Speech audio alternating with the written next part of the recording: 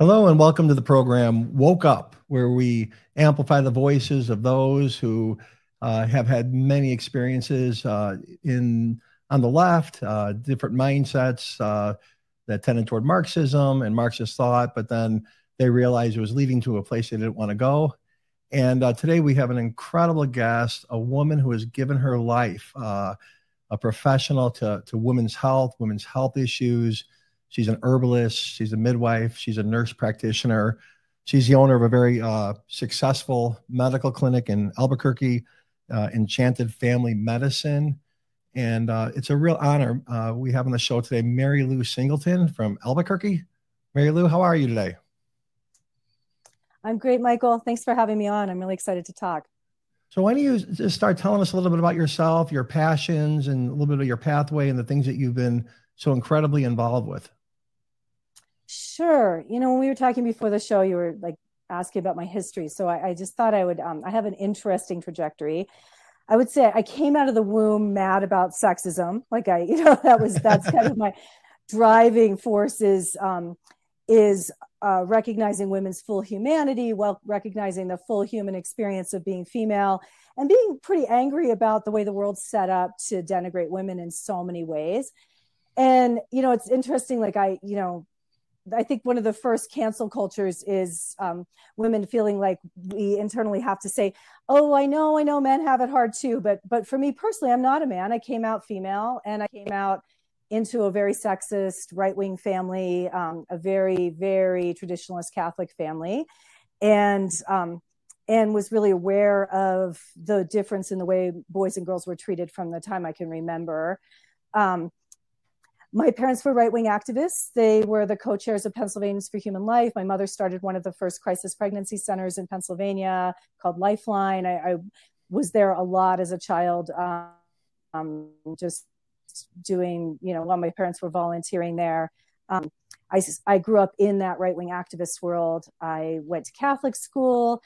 One of my first experiences with thought policing was my first communion, where I remember just being this, this little 7-year-old in my itchy dress and thinking, I don't believe it. I don't actually believe the priest is turning the bread into Jesus.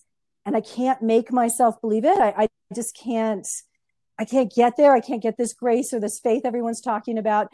And I turned to my best friend, Stacy, and I said, I don't believe it. I don't really believe it. And she said, you can't say that. You can't even think that. Don't say it to anyone else. You'll be in so much trouble if you say it again. So I have a long history with being told what you're allowed to say, what you're not allowed to say, understanding the social ramifications of saying the unsayable, thinking the unthinkable.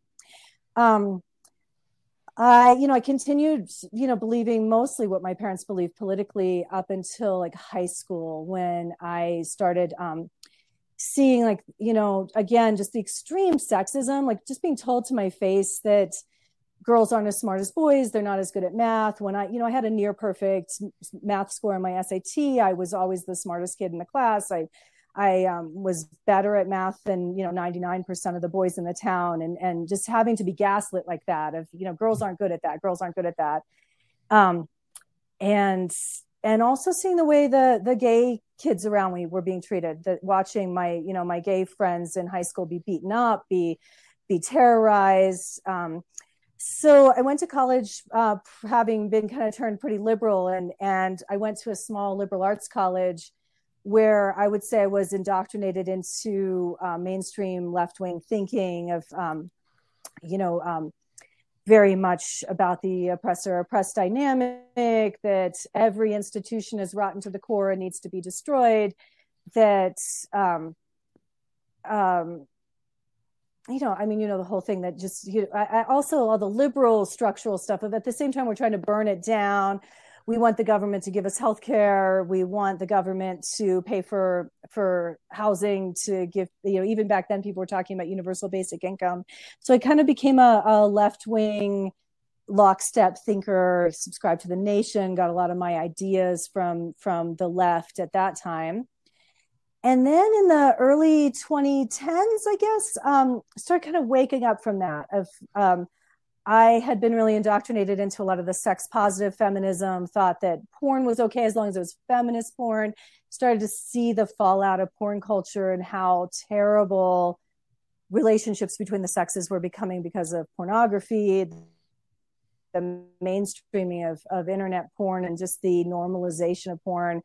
And then watching the gender insanity come in, I started really noticing that, like in 2009, 2010, and immediately sensing this extreme danger.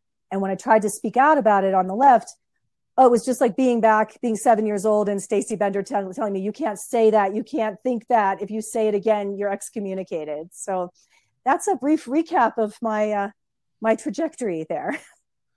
Yeah. So in the mid 2010s, maybe like 2015, 16, you were a very active midwife. You had overseen a bunch of home births, and you were part of the Midwest Alliance of North America, or the Midwives Alliance of North America. And you and a friend of yours, Michelle, had drafted a letter that represented like thousands of midwives throughout North America. And that really sprung you onto the national scene. Maybe you can tell a little bit about what was going on there and what that letter was about. Sure. We've all have so many threads to our story. And I think, okay, what I just told you about myself is certainly not everything about myself. That I also, from the time I was a little tiny girl, I wanted to help women have babies. I kind of want to be like an old school country doctor, which actually my great grandfather had been that. And his wife was a midwife. So my great grandmother was a midwife. I wanted to be on horseback with a doctor bag and go help people have babies and help people heal. And so I was tracked for med school. And then in college, I learned about midwifery for the first time in a contemporary context. And I immediately switched gears from thinking I was going to become an OB/GYN to realizing this is what I want to be. I want to be a midwife. This puts together so much of who I am. My love of women, my love of medicine, my desire to help people liberate themselves from institutions that are trying to make them think they're not capable of making their own decisions. I just fell in love with midwifery. So I became a midwife, became a home birth midwife here in New Mexico. And I had a very busy practice. I served on the board of directors of the Midwives Alliance of North America from 1998 to 2001. I served on the board of directors of the National Association of Certified Professional Midwives later in the early 2000s. I worked very hard in my own state to promote midwifery and to help promote women's birth choices. So I was very invested in it. That was my world. I loved the midwifery world. I loved the other midwives. I loved the political midwives. I loved the women who wanted to liberate birth. And around 2009, we started noticing these new young activists kind of showing up in the birth world with a lot of new language, where they wanted us to start saying, women aren't the only people who give birth, and men can give birth. And more than that, they were saying, we need to stop focusing on mainstream normal women. We've got to focus on the most marginalized women, like if we have to only focus about like the homeless woman who doesn't speak English, who has AIDS, like that's who we should be focusing on, which was an enormous shift from midwifery is for normal birth, and seeing midwifery as, I view it almost as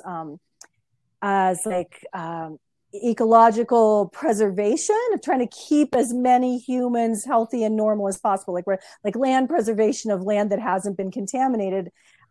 For me, that's how I always viewed midwifery, is like, let's keep as many humans healthy as possible. Let's get as many humans healthy as possible. And we were being told that was privileged. We were only focusing on privileged women. We have to focus on the sickest women, the women with the worst circumstances, which isn't midwifery, and with that came the language changes. The old guard held that off for a while. And then in 2014, these young activists who often came in with a bunch of funding, they'd been trained in training programs that often had a lot of billionaire money behind them, they kind of took over in 2014. And in 2014, the Midwives Alliance of North America changed their professional guidelines to say in the core competencies for this, they no longer acknowledge women give birth. They erased the words woman and mother from the entire document of the core competencies for midwives. My friend Michelle Pacino, who had also sat strategizing, researching, trying to figure out what to do, what should we do about what was happening to midwifery. And we drafted an open letter to the Midwives Alliance of North America explaining exactly why we thought this was dangerous, how it didn't fit with the midwifery model of care. Midwifery is women's space, it's sacred women's tradition. And we published that open letter in 2015. We got many, many signers. I think we have well over 1,000 signers, including some heavy hitters like Ina May Gaskin, she wrote Spiritual Midwifery. She was one of the founding mothers of the modern home birth movement. Susan Hodges from Citizens for Midwifery. Like, there were a lot of big names that signed, and MANA just ignored us. And then when they couldn't ignore us anymore, they actively tried to shut us down and purge us from the organization. In 2015, the MANA, right after we'd written our letter, MANA refused to sit with us, even though we had both sat on the board of this organization, and we had many former board members on our list of signers. Instead, they worked with a queer justice organization to draft a response that was called Birth for Everybody. They separated those into two words, not birth for everybody, one word, birth for everybody. Just that mechanistic, reductionist, almost necrophilic root of this transhumanist agenda, right? That like we're just being chopped into parts that were just bodies. And that was what they labeled their letter. And then they just went through line by line with queer speak, supposedly rebutting us, but just saying crazy things like, we said that we're concerned, midwifery has always been about the natural design of the human body, and that we're perfectly designed to do this, that, we have the power to birth on our own. And so we're using the term natural, and they said, there's nothing more natural than expressing yourself. There's nothing more natural than doing what you want to do. So they didn't have an actual rebuttal. It was all just a bunch of that postmodern queer speak of their rebuttal. And Michelle and I tried to get a table at the MANA conference to express our view. We weren't allowed to have a table. We were followed around at the conference by security. Anytime we put materials out, they were immediately confiscated. So we held a shadow conference in that same hotel. We held an underground alternative conference where we talked about radical feminism. We talked about the risks of gender identity to humanity, especially to women and our sex-based rights. We talked about the commodification of the human body and how we're all being encouraged to just sell our body parts. We talked about milk selling, egg poaching, plasma, surrogacy. We talked about the dangers of hormonal contraception. We really talked about these, the risk of big tech transhumanism to women's sovereignty. And we had many women came by to our little, alternative conference we put on. So yeah, that's how I kind of burst onto the scene as what it was I called. Michelle Evans called me a high profile TERF. So I'm happy to. I love the fact that you ladies were more subversive than the subversionists. That you even went more subversive than them. And you mentioned some of the way that they just take this incredible spiritual experience for a female to be a life giver, that sacred space. And one thing about me, I just wanted to share is that my daughter is a midwife, and she's in medical school now in order to become a doctor in midwifery. Mm-hmm. And she invited me to be at the birth up in Canada. And Canada's pretty liberal. Midwives are much more common than in America. And I was actually in the room, and I watched her give birth to my granddaughter.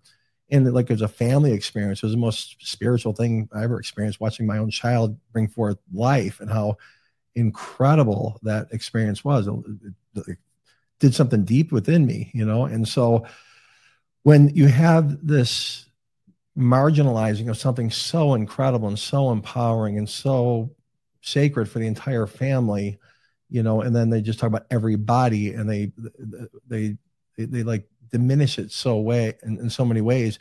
I'd like you to talk a little bit about things that are happening, like the surrogacy and egg harvesting and different things that are going on that actually take away the the incredible spiritual wonder of motherhood and childbirth, and how this is being mistreated. Right. Ooh, I've been feeling very heavy about surrogacy recently. I mean, I have for a long time, but it's ratcheting up so much. I think anyone who's paying attention can see that there's a mass marketing push for surrogacy among the celebrity class, which we all know the ruling class, the people who actually like run the world, use these trendsetters of celebrities to sell what the new trends are going to be. And so in the last few weeks, we've seen Chrissy Teigen and Naomi Campbell. Naomi Campbell, they just said, becomes a mother at 53. You're never too old to be a mother. And then later down in the article is that she hired a surrogate and bought a baby. Like, she did not give birth at 53. Chrissy Teigen kissing the belly of the woman she's hiring to gestate the baby she's going to buy. Surrogacy is so horrific to me. Oh, and then many, many gay men, including Dave Rubin on the right. Like, this is not a right-left issue. Watching Jordan Peterson congratulate Dave Rubin on right now and ratcheting up, we're just getting an onslaught of propaganda normalizing surrogacy. So to me, it's in roots, this degradation of motherhood. And I'm always shocked that people don't understand the primacy of birth. Like, pregnancy and birth is what makes us all human. Like, that is not debatable. Like, that is our common human experience. That is how we become human, is we are conceived within the body of a woman, though now, like, sometimes we're conceived in a lab. But for all of human history up until the last tiny blip, we are conceived in the body of a human. We are made by a woman with her blood, sweat, and tears. Like, she makes us with 9 months of work to make that baby. And she moves through her own challenges. Like, birth pushes you so far past what you think you can do. She has to open up and be a channel and let us come into this world through her own, mind-blowing physical and psychospiritual process of birth. And then, we still remain one with our mother, and the cord is still attached, and the placenta is still working. We're two but one at that point, and then our mother feeds us from our bodies. That is the human design. That is what makes everybody human. And the fact that it's still considered so controversial and radical to say birth is the primary issue, birth is the template for what society believes is true, birth is the primary rite of passage, and how we give birth tells us everything about what a culture believes. So right now, we believe motherhood isn't important, and that there's no such thing as a primal attachment that starts in the womb. And I mean, Michael, it's breaking my heart. I mean, it feels this gender issue of pretending there's not a unique state of being of femaleness, and this is feeling like humanity. Where do you see it taking humanity? Because a novice, most people would say, "Oh, isn't that nice that a woman can't have a baby, but somebody else is carrying the baby, and they're getting some economic benefit from it? Maybe a college student, but then the mom is actually going to realize her dream to be a mom." Maybe you can talk a little bit more about. I'd like to go a little deeper about the ethics involved that are shocking and things that we should be concerned about as a society. I think where it's going to take us inevitably is artificial wombs. I think that where it's going to take us is this transhumanist hellscape, like the Matrix, which we've warned ourselves. Like, we go back and look at science fiction for close to 100 years. Even Mary Shelley, like, we've been warning ourselves about this. We've been warning ourselves not to do this. I believe, again, that pregnancy and birth is what makes us human. And when you separate the woman from that experience and act as though she's just secondary to that, we have completely dehumanized half of humanity. And I'd step back even further and say we've dehumanized all of humanity, because we all come from that. We all come from that process. And this is where, I'd ask men in particular to think a little more deeply that, if men don't see a problem with surrogacy, the thing of surrogacy is the end point of equality feminism, right? It's the end point of liberal feminism, that we can be like men, that who's made the baby. and the primal connection to our mothers, which is different than our connection to our fathers. And that's okay. It doesn't mean fathers aren't important. It doesn't mean anything except that it's important, that our first love is our mother. Our first relationship is our mother. It is what makes us human, and that women are because there's, we don't have a loving culture. Many people really don't like women. Men, the paternity anxiety that is centuries, millennia old in men, that has created women as chattel, that I have to own this woman so I know who my children are.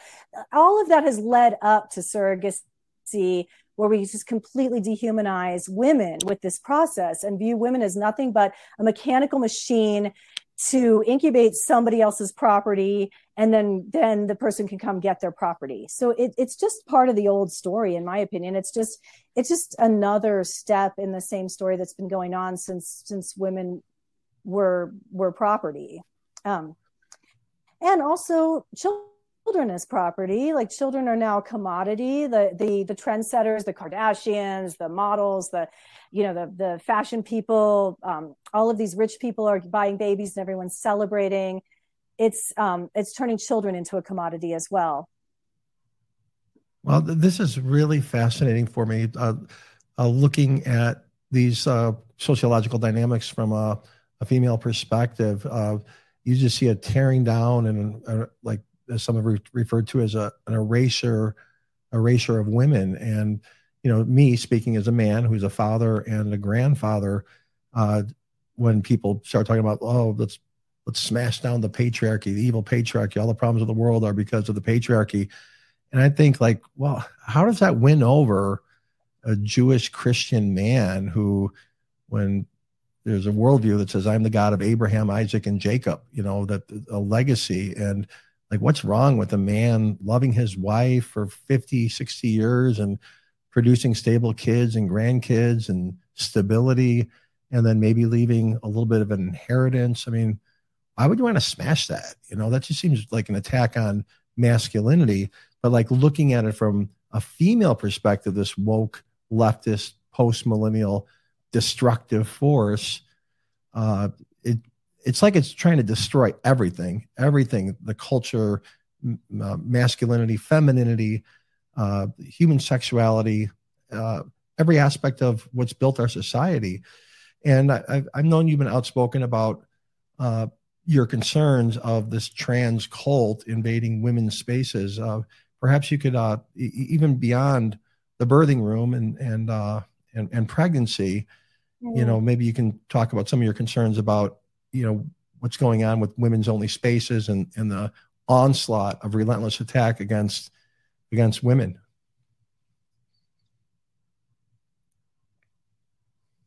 Right. What even is a woman? I feel the same way. And we're a sexually dimorphic species, right? Men and women are different. Males and females are different. And so the trans thing, again, it's another really heavy topic that sometimes feels like the end of humanity to me. Why is this important? And on so many levels, it's important. But from a female perspective, there's certain things that I think, I talk to my husband or my son or my male friends, and I just realize sometimes, they really don't. How could they? But they really don't understand what it's like to live in a world where you have to negotiate with male violence always as a female. I'm a small female. I'm 5 feet tall. I live in a world where I have to negotiate with the fact that there are potentially violent men around. There are other species that have birds are very egalitarian. Some of the mammals are egalitarian. We look to be like one of the kind of species where our males have a tendency toward aggression, and that can be very dangerous to the females and the children. And because of that, females have an innate design that we can clock a male easily. We have safety of myself and my children. I need to know if I have to be vigilant. I need to, they tell us in medicine, if we're first responders, the first thing you do is not run over to the person. The first thing is assess the safety of the scene. As a female, I am divinely designed to be able to assess the safety of a scene for myself and my children, which means I need to be able to tell if there are males around, especially males, male and children only, for our own safety when it comes to locker rooms and bathrooms and even if we just want to relax, if we just want to be away from the constant low to high grade, depending on the situation, very real threat of male violence against us and our children. So how does that hit? Does that sound like something you can hear? It sounds perfect. I mean, it makes perfect sense. In prisons, the most vulnerable time, and if a human's incarcerated, they're totally subjected to the system. And then to introduce a biological male into that system is just cruel and unusual punishment to me. I mean, that's just why we would even consider allowing that is pretty much disgraceful. One of the things that you talk a lot about is freedom. I'm sorry, go ahead. So the incarcerated women would definitely count as those most marginalized women, right? When you're talking to the left speak people, and the fact that so few people care about them, but that we are putting male rapists into women's prisons is part of the psychological war against all women, but is a very physical and real torture of those incarcerated women. Like this is a horrific situation. I'm glad you brought it up. It's just, I'm going to weep about it. I can't even believe we live in a society where people hate women that much that they would prioritize the emotional needs or desires of a man. Part of women's humanity is almost too much to bear when you really think about it. And the utter hypocrisy of the intersectionality people, I mean, think of the intersectional victimization, oppressed classes that are involved with incarceration for females, and there's no compassion, whatever happens. One of the things that I love about you and I resonate with you is this concept of freedom and liberation. And you've been a lifelong liberation activist. And I've heard you speak about forced medicalization. I've heard you talk about big pharma. I've heard you talk about women's spaces, compelled speech, and things like this. And so I'd like you to open up your heart and just talk about, what's your revelation? What's your passion in terms of freedom and liberty? And what are the encroaching things that keep you up at night or bring you concerns about what you see going on all around us? We're living in very interesting times.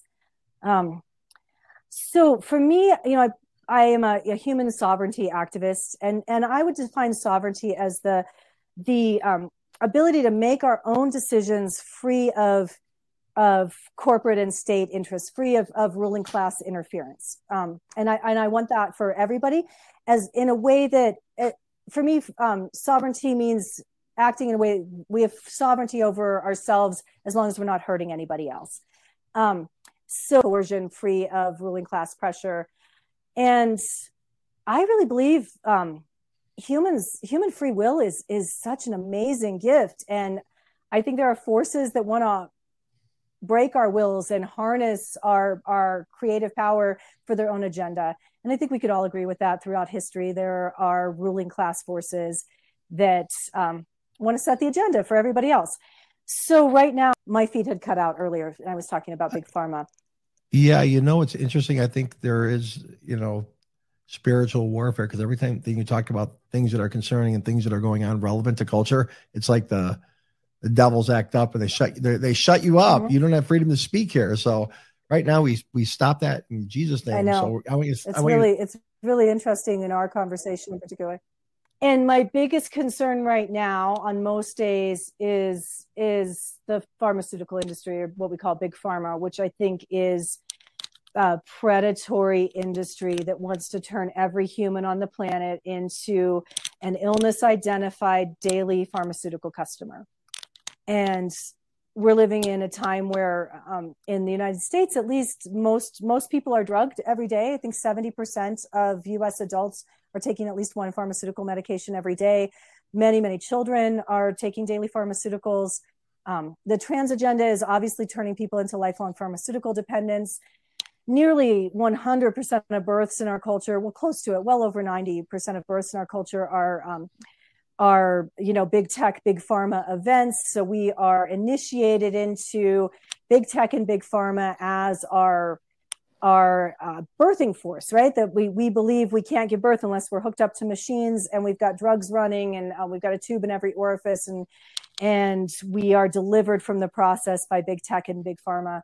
So those forces, I truly believe, are wanting to turn us all into their, I don't know if it's serfs is the right word. It almost feels worse than that. Like they're definitely their dependents. So in my work, I really try to help people liberate themselves from that. And one place I like to work is, how do you heal? How to help people who can get off daily meds? How to help people understand that healing is possible without pharmaceuticals. And in fact, healing is not really possible with pharmaceuticals.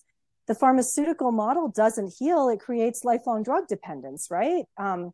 People aren't healed of their asthma from their puffers. People aren't healed of their type 2 diabetes from the medication. Those are conditions that people can heal and recover from and not have anymore. But we're told the treatment, the healing for that is to take daily drugs. So that's one of my loves and passions, is to try to help people achieve health sovereignty in their lives, because health is freedom. And personal empowerment, where you're not dependent on a drug or outside forces, but our bodies were made to heal. Our bodies are made to be healthy. And, diet, exercise, prayer. I mean, all sorts of things we can do to put us in a better state of mind. This big pharma is just a mask to cover up what's really going on, and people don't get real healing. And so I'm with you on that. You were outspoken too against a recent sociological dynamic that we all lived through, and that was some forced medicalization. And you were very outspoken about that and concerned. I was wondering if maybe you could gently wade into those waters.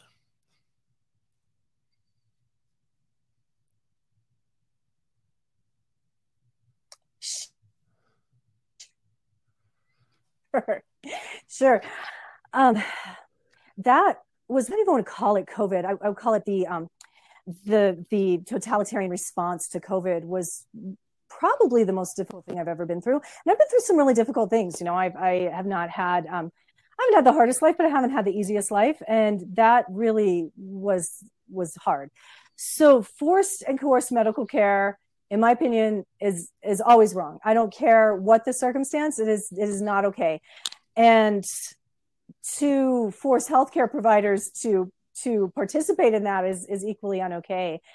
I think people forgot, it's like I was raised in the generation, never forget about the Holocaust. And we were told over and over again, never forget, so it won't happen again. And I know we're not allowed to compare anything to the Holocaust, but why were we told never to forget if we weren't going to be on alert for similar things coming down the road?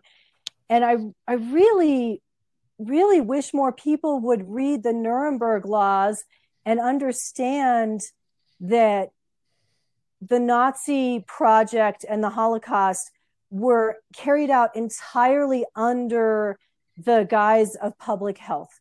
That was a public health policy of the Nazis. And the very first segregation of the Jews, the segregation of the train platforms, which was really the beginning of the horrors that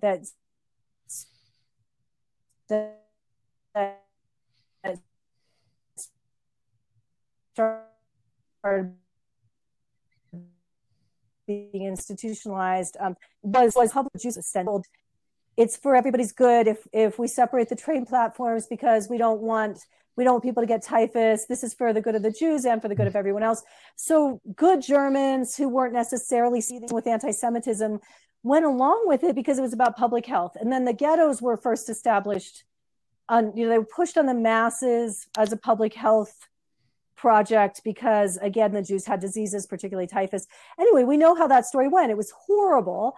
And at the end of World War II, we had the Nuremberg trials, which were the very first international human rights tribunal trials. And they, tried to assess what happened so we could make sure it wouldn't happen again. And they wrote the very first international human rights law, which is the Nuremberg laws. And the Nuremberg laws are 100% about having to participate in that was really rough. I am 100% pro-choice on all medical decisions, including vaccination. It's very, very interesting that when I am pro-choice on abortion, I get called pro-abortion.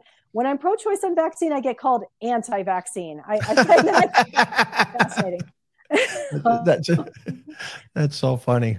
There's a man who I met about 6 weeks ago at an event that he spoke at, and had some private time with him, and then a dinner party with him. And his name is Eric Metaxas, and I don't know if you've heard of him. He's written several books. He approaches life from a Christian worldview. He's from Yale, and he wrote a book comparing what was going on, because it wasn't like Hitler came on the scene and the very next day there was gas chambers built. It was a slow erosion of the German populace, the church in particular, that just went along with it, didn't want to get involved, didn't want to say anything, the sociological pressures. And it didn't happen overnight, but he was making a parallel of what he sees going on in America, of what happened in Nazi Germany. And it took about a decade to see the atrocities that we had. And it was, his book is a wake-up call for America. And he said very few, it's a Christian author. He said very few of the Christians or the pastors or leaders were actually speaking up. And if a few hundred more would have, it probably would have stopped what was happening, but they didn't. And there was a few like Dietrich Bonhoeffer and others that are famous. And he was saying it's a wake-up call for America when we see all this compulsion of speech, compulsion of medicalization, a loss of freedom, the unity between business and government, and all the things that are high tech, and the technocracy that exists, and the lack of freedoms. He says he lines it up, and he makes a great parallel of what was happening in Germany. And he's saying, look, wake up, America. It's time to speak up. Everybody needs to focus on our liberty and our freedoms, because this could all go away, and we can end up in a really, really dark place as a nation, as a society. And you don't start out with gas chambers, but you sure as heck can end in it. And like you said, never forget, or that saying, when they came for the Jews, nobody stood up, or they came for the blacks or the homosexuals, nobody stood up, and they came for me and there was nobody left to stand up. I mean, you've heard that before. And so I think now is it's a time for us to speak out about freedom. It's for freedom we've been set free. Our entire Constitution is based on liberty, freedom of speech, freedom of expression, and this cancel culture, this silence and this timidity, and this, and some of us will go down. I mean, some of us will lose our jobs or be thrown in prison.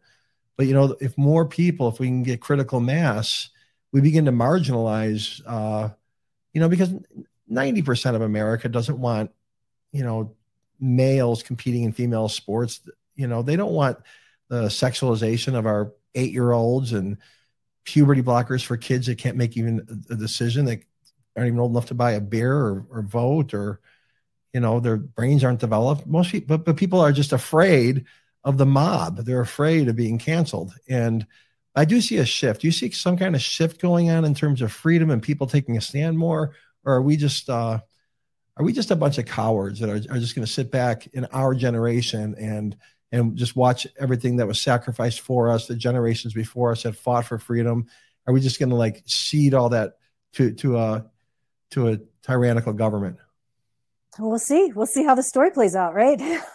I think, history gives us examples of both, but mostly we get examples of people going along with it. It's an interesting thing. I think it was Zuby who said the majority of people behave like the majority of people. So we're herd animals. We do tend to just conform to what's happening around us.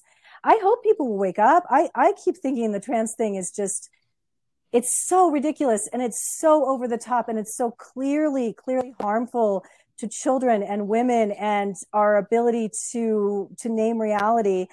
I keep thinking that this would be the issue that would just break the bubble for people. But I'm amazed. Still on the left, I see people saying, well, actually men and women aren't that different in strength and size.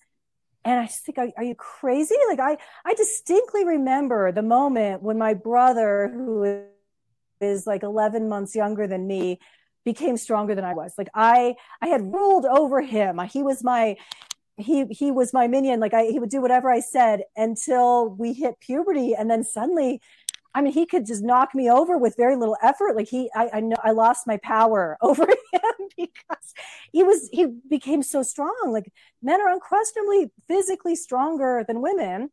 Do I think that means men are superior and should rule over women? No, I think that only a very bad man thinks he's better than women because he can hit harder. I don't think that's a good example of why you'd be a superior person. But I think it's how our species is designed, that men are bigger to protect us, because estrogen stops our long bone growth in puberty so we can change our bone structure to have babies, and we need men to have their role of protecting us when we're vulnerable. And we, again, have become so untethered from our nature and from our physiological design that I just keep thinking everybody's going to wake up, but people apparently are just really, really disconnected and not in their bodies and not physically interacting with each other. Maybe it's because people don't have siblings anymore. People don't wrestle as kids. We've been bombarded with propaganda of these female superheroes, of these teeny tiny, 5'4", 100-pound women who can bring down the Hulk. Like that's part of the propaganda that has gotten into people's minds to believe that girls are just as strong as boys, women are just as strong as men. And people believe it. They're actually justifying, like Leah Thomas, they're justifying the takeover of women's sports. They're denying the reality of women's physiological vulnerability to male violence. It's mind-blowing. It's mind-blowing. But history's full of hoodwinking. Listen to The Emperor's New Clothes. We don't listen to Little Red Riding Hood. We don't listen to these stories we have that are supposed to warn us about this. Yeah, and on the masculine side, there's this radical feminization of males. A young man who's gone through puberty, who wants to take on the world and pursue his dreams and get married. And, he's told there's global warming and your toxic masculinity, and there's rape culture on college campuses. And I get there's anomalies and there's problems, but the majority of men aren't like that. And so they're afraid. They're afraid to date women. They're afraid to, people aren't having sex like they used to have anymore. There's, much less complicated just by using porn versus interacting with the human relationship. And in the same way, there's biology and the way we're made as men. We want to protect our family. We want to be the strong leader in our family in terms of, I'm sure if you were in a fight with your husband, he could probably beat the crap out of you, the 5-foot wife, but he loves you and he wants to protect you and go through life with you and respect you and watch you flourish. And that's the way most men are that are in a healthy marriage. They love their wives and they love their children and they want to be there for them and they want to be their protector and their hero and, and support and everything that makes a healthy relationship. And it's not just America. That's the way humanity in every culture of the world is, I mean, that it doesn't matter if you're in Africa or Russia or Ukraine or, Asia or South America. I mean, there's observable differences in male and females, and there's similarities within disparate cultures about the way men and women relate and intimacy and how the species goes on. And there's this massive attack both on femininity and the woman and on the man and on the family. And so this wokeism, this critical social justice doesn't produce anything. It's cynical, it's destructive, and anything it gets its hands on, whether it's an atheist group, whether it's a church, whether it's a business, whether it's your group for midwifery, it just seeks to tear it all apart and builds absolutely nothing. And so I just want people to wake up, and that's why I started this little podcast trying to amplify voices of people that were on the left that bought into the dialectic, but they realized, this has gone way, way over the top. It's time to step back. And I want people to have courage that are in college, to not get sucked into it, or those that are sucked into it to leave it and to begin to stand up against it. Otherwise, God only knows how destructive is all going to become. Again, it's really a war on humanity. And yes, our men are broken, our women are broken.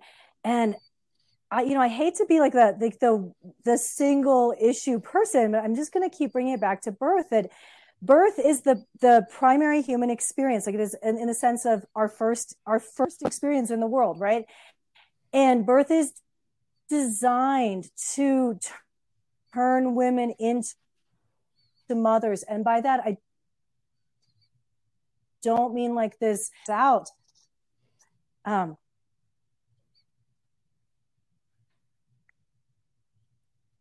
So the breaking of birth has broken humanity, where birth is designed to awaken a woman's instincts, not just her love for that baby, yes. but her fierceness of protection. And what you experienced with your daughter, right? Everyone present at an unmedicalized birth. So what you experienced being present at an undisturbed birth with your daughter, an unmedicalized birth, which is how humans are designed to birth. That is the template for birth for all but the last 75 years. What you experienced was the design of bonding, of fierce love, of that physical incarnation of human love that is the birth experience. And the woman is flooded with the love hormone oxytocin that bonds her profusely with her body and also wakes up her instincts. She would lay down her life for that baby. She is fierce. She knows what to do because her ancient instincts have awoken. I didn't have to read any books on how to mother any more than my dog would need to, because I had an undisturbed, it's supposed to work, are fierce mothers.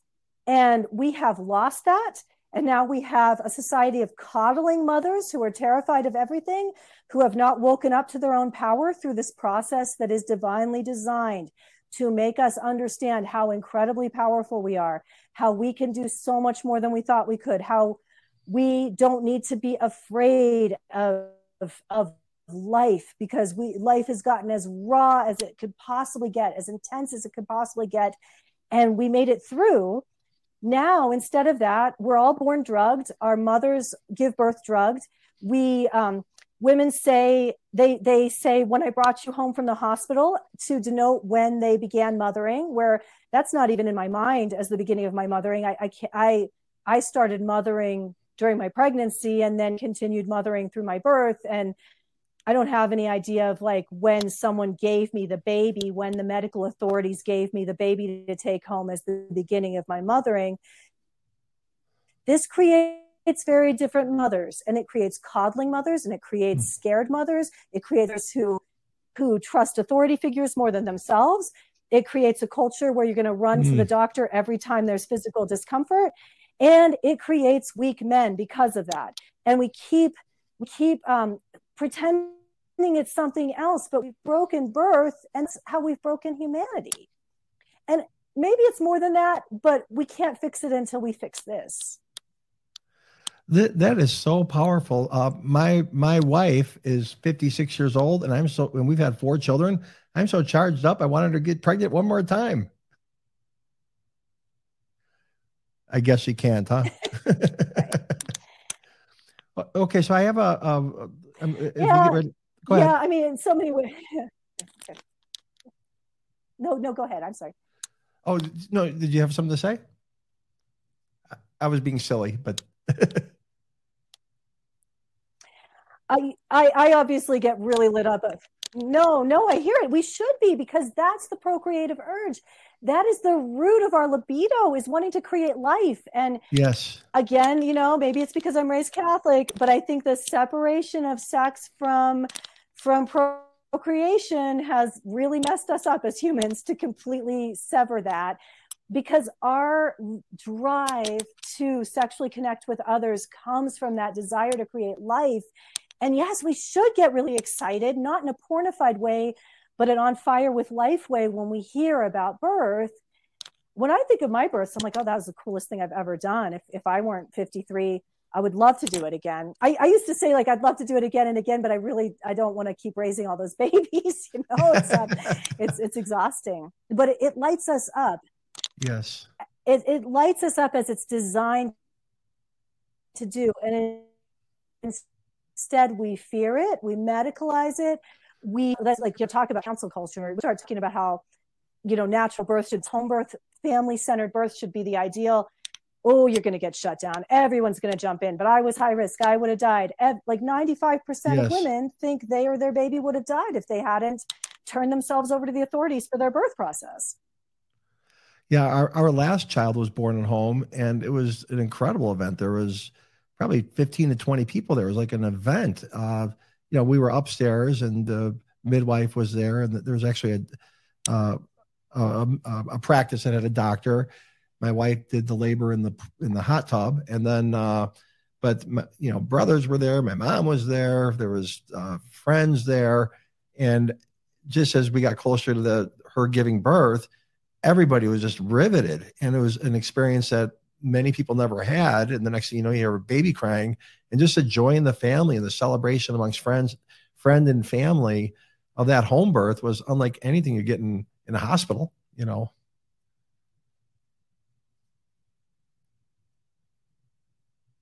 Mm-hmm. Right. They've robbed us of that. And Marston Wagner, who was a very outspoken home birth activist, who was actually the head of maternal child health of the World Health Organization in the 80s, trying to preserve home birth as the norm worldwide. He was not successful. He said, that birth is the pinnacle of a woman's power. And if you take that power away from her and you put it on the medical authorities, you've got her for life. And she's going to run to you every time her kids have the sniffles and every time she has hot flashes or menstrual cramps. And this, again, is the primary rite of passage. And if we look at our birth practices, it's capturing everyone into this techno-pharmaceutical model where those are our lords and masters, and that is who runs the show. Okay, I have another question for you. Have you ever heard of a man named James Lindsay? Are you familiar with that name?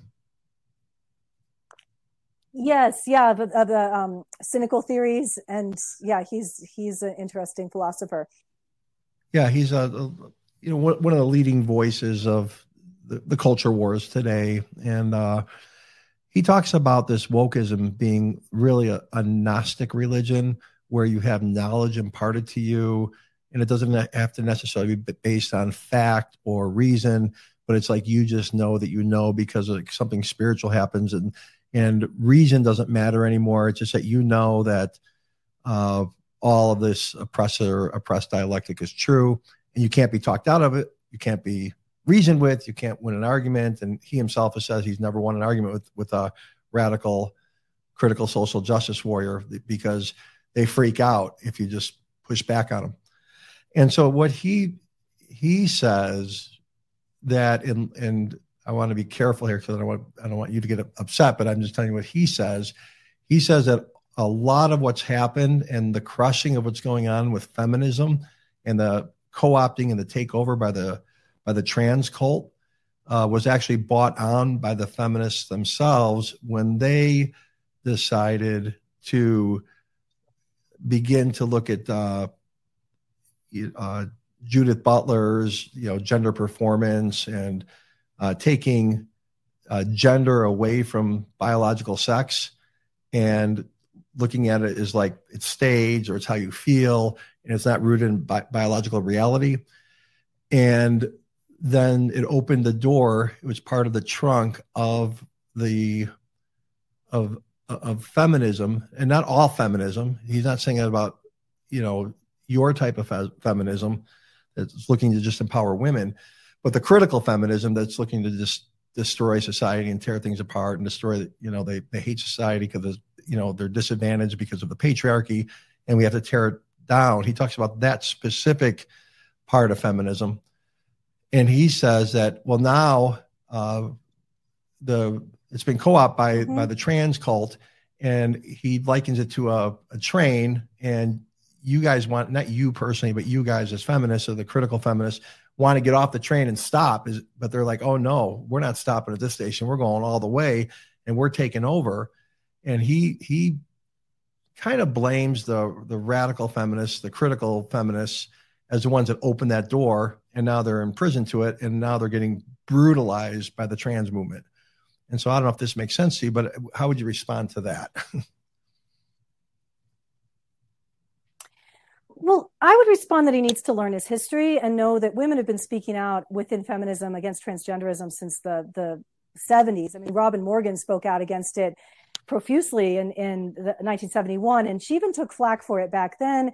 Janice Raymond wrote The Transsexual Empire, which is one of the most amazing analyses. I would say that transgenderism and transhumanism are part of the project. Like, these are people who don't see any problem completely modifying the body with pharmaceuticals, with surgeries, with medication. Often these people are fine with the transhumanist agenda. If we're all going to be equal in the digital world, right? So that type of feminism is not the same as radical feminism, which is a radical analysis of the power dynamics between males and females and how to negotiate between our different experiences in this world, and how to advocate for the rights of women from that perspective.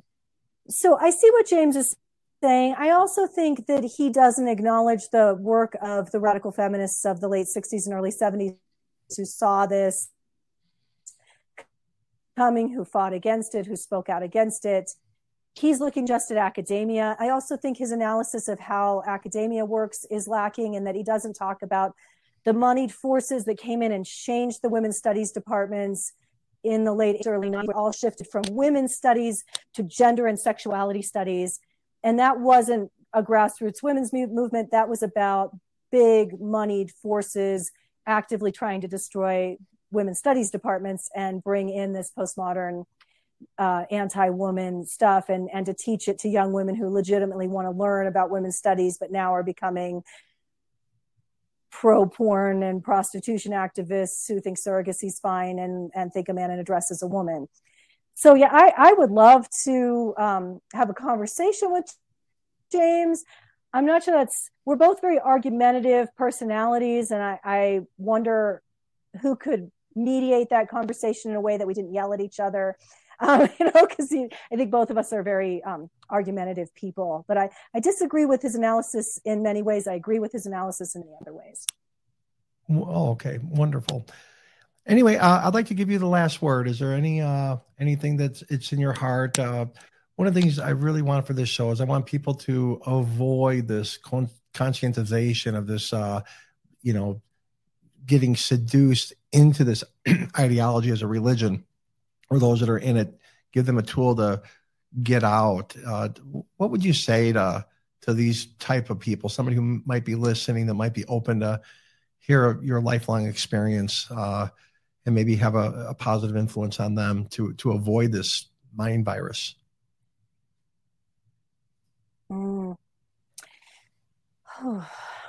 I think that the real binary that needs to be broken is the right-left artificial binary. I think we're entering times where it's no longer right-left, liberal, conservative. Those old classifications don't fit what we're facing as the challenges of our world. Right now, the differences between people who are pro-freedom and pro-human sovereignty versus pro-techno-authoritarianism. And I really ask people to step back and be on the side of humanity. I love that. I heard a conference that you were speaking at. You self-identified as politically non-binary, and I thought that was hysterical. Great. Well, Mary Lou, I just really appreciated our Right. visit, and it seems like your practice is booming. I don't know if you're taking on new patients, or if there's a way people can get a hold of you to maintain communication with you. It's been an honor for me that you would actually take the time to come on our show and have this dialogue with me, and hopefully it'll have a positive effect on some people.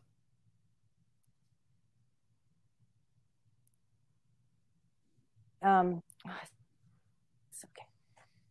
My practice, Enchanted Family Medicine, is taking new patients. I recently made a shift to stop taking insurance and stop participating in that corporate system that entails a lot of surveillance that I didn't want to be part of anymore. So I am now a sovereign practitioner and have a private pay practice. So I do have spaces available for people who want truly autonomous healthcare. And people can find me at Mary Lou Singleton at Substack or enchantedfamilymedicine.com. Now, do you do telemed services, or does it have to be in person? I do telemed services. It's not my favorite. I don't like to do it for people who could come in person, but for people from a distance, I'd be happy to talk with people remotely. Okay, well, really appreciate you. I appreciate your heart, and I'm looking forward to hearing a lot more from you in the future. And because you're a powerful voice, and you make a great impact on people. And so thank you so much. Really appreciate you. Thanks for having me on, Michael. It's wonderful. Yeah, and I hope to collaborate in the future. Thank you. Okay, you take care.